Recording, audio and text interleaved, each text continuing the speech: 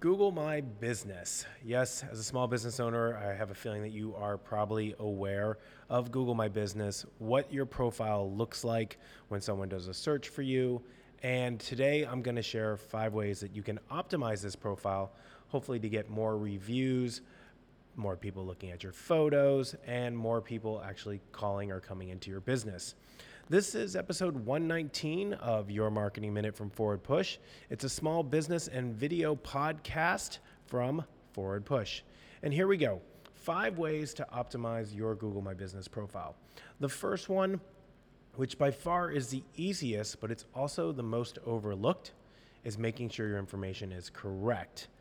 And while it will probably be correct the first time that you create your profile or you have your agency set it up for you, the issue is that there's a little button that says suggest and edit. And anyone can go onto your Google My Business profile and suggest an edit for you. That edit could be changing your hours that you're open, changing your description, your categories, all sorts of things that someone can make a suggestion to Google to alter your Google My Business profile. So that's why you've got to be in there. You've got to check it regularly.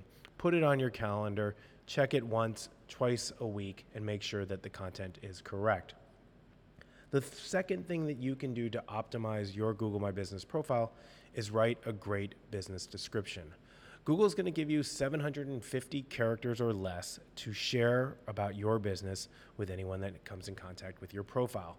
This is really your opportunity to shine. This is where you can go in, you can tell people exactly what you want them to see, you can let them know exactly what services you provide, but this is really your opportunity to make sure that your profile pops. The third thing that you can do to continue to make your profile the best that it can be is upload photos. Not only can consumers upload photos of your business and how they interact with it, but you have the ability to do that as well.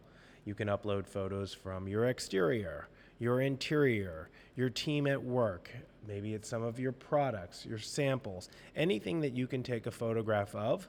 Go ahead and upload it to your Google My Business profile. Continually adding photos is going to make your profile even better and will give people more chances to engage with your business.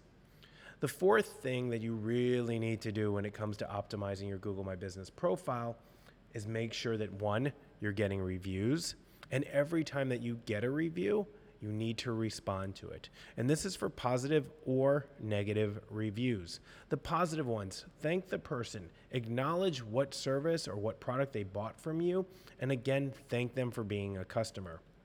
If you happen to get a negative review, it's almost the same thing. Thank the person for taking the time to write a review. This isn't the opportunity to go after them with verbal comments about how they were wrong or anything like that. Acknowledge the situation and see if you can correct it. Most consumers, when they see that a business has taken the time to answer reviews, especially the negative ones, shows that you care, and we all want to do work with businesses that care. And lastly, use Google My Business post or events.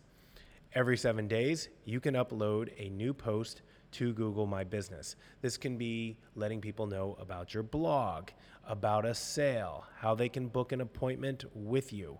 Again, another feature that Google allows you to do, no charge, on your Google My Business profile page is to add these posts or events.